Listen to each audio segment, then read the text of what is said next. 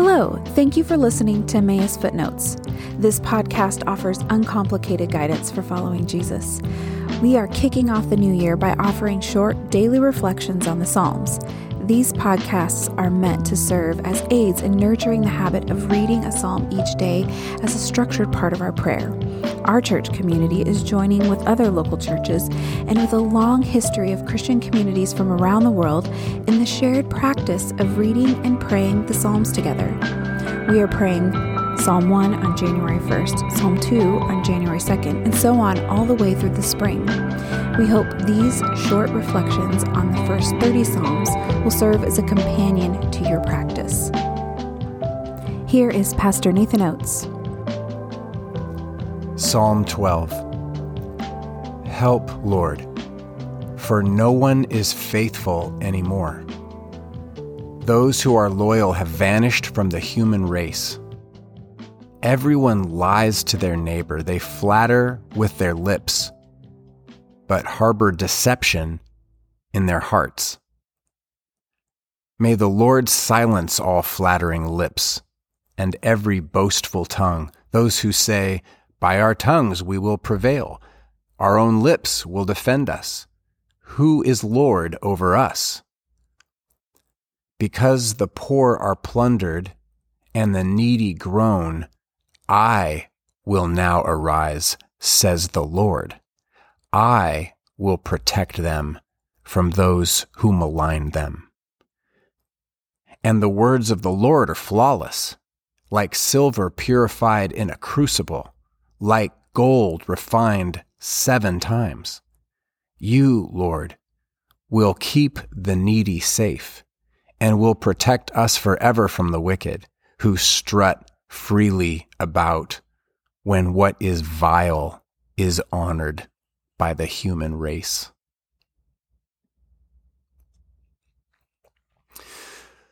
In the 12th Psalm, David prays through the stark contrast of words, the harmful and the healing, the false and the true, the corrupt and the pure. Words. So powerful. Words can destroy a person. Words can paint pictures of reality that are completely unreal. Or they can be a solid foundation of a life and the very sounds that lift us to new heights and fill us with courage. Fools speak words, and so does God. But the words and their effects are so vastly different. David begins with a disheartening assessment. The godly are no more. He makes this observation as part of a prayer for help, revealing the importance of knowing that you're not alone in your faith and the unique kind of loneliness of discovering that you are. Or of learning, as David prays, that the faithful have vanished from among men. Why does David think this?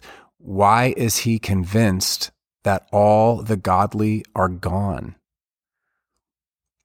Because of the words that he hears everywhere he goes, because of all the lies, because of all the boasting, because there's so much self-flattery, because of all these words revealing the specific point of view. Those speaking are convinced that they themselves are at the center of the world. It's all about them. This is not just a false claim. It's not just a common claim, but it's also a dangerous one. Because if you are at the center of the world, if life is all about you, then you use everyone else.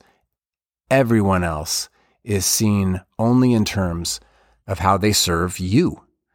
And of course, this extreme selfishness leads to, as David prays, the, quote, oppression of the weak and the groaning of the needy. Consider that.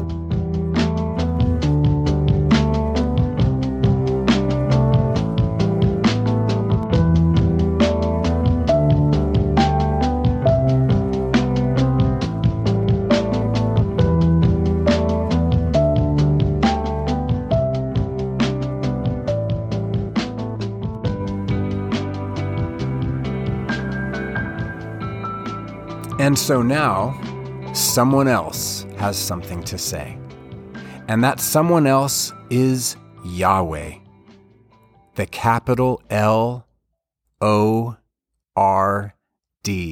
The name David so revered that he would not speak it.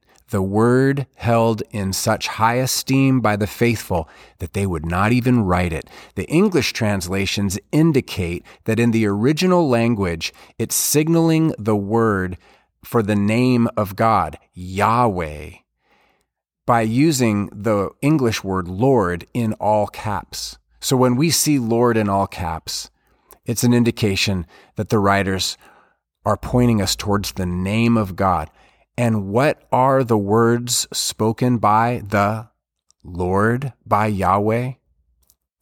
He says, because of the oppression of the weak, because of the groaning of the needy, I will now arise.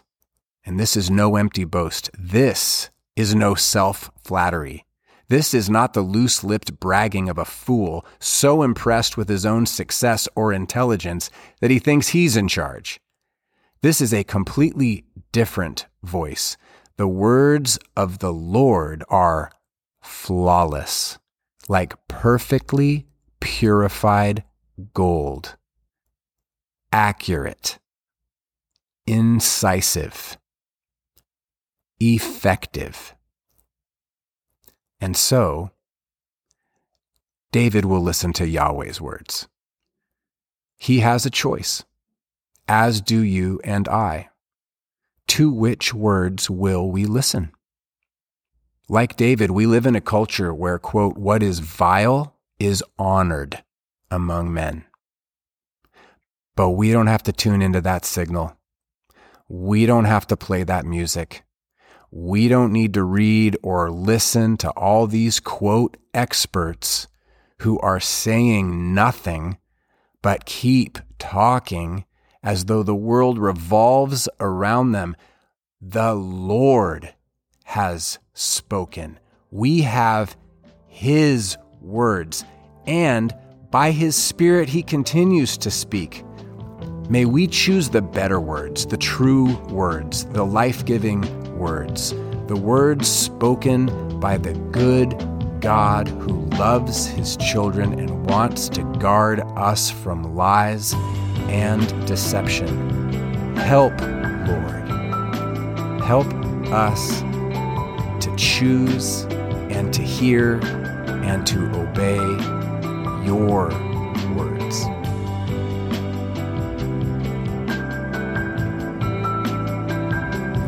Thank you for listening to this episode of Emmaus Footnotes. Join us again tomorrow for a reading and reflection on the next psalm.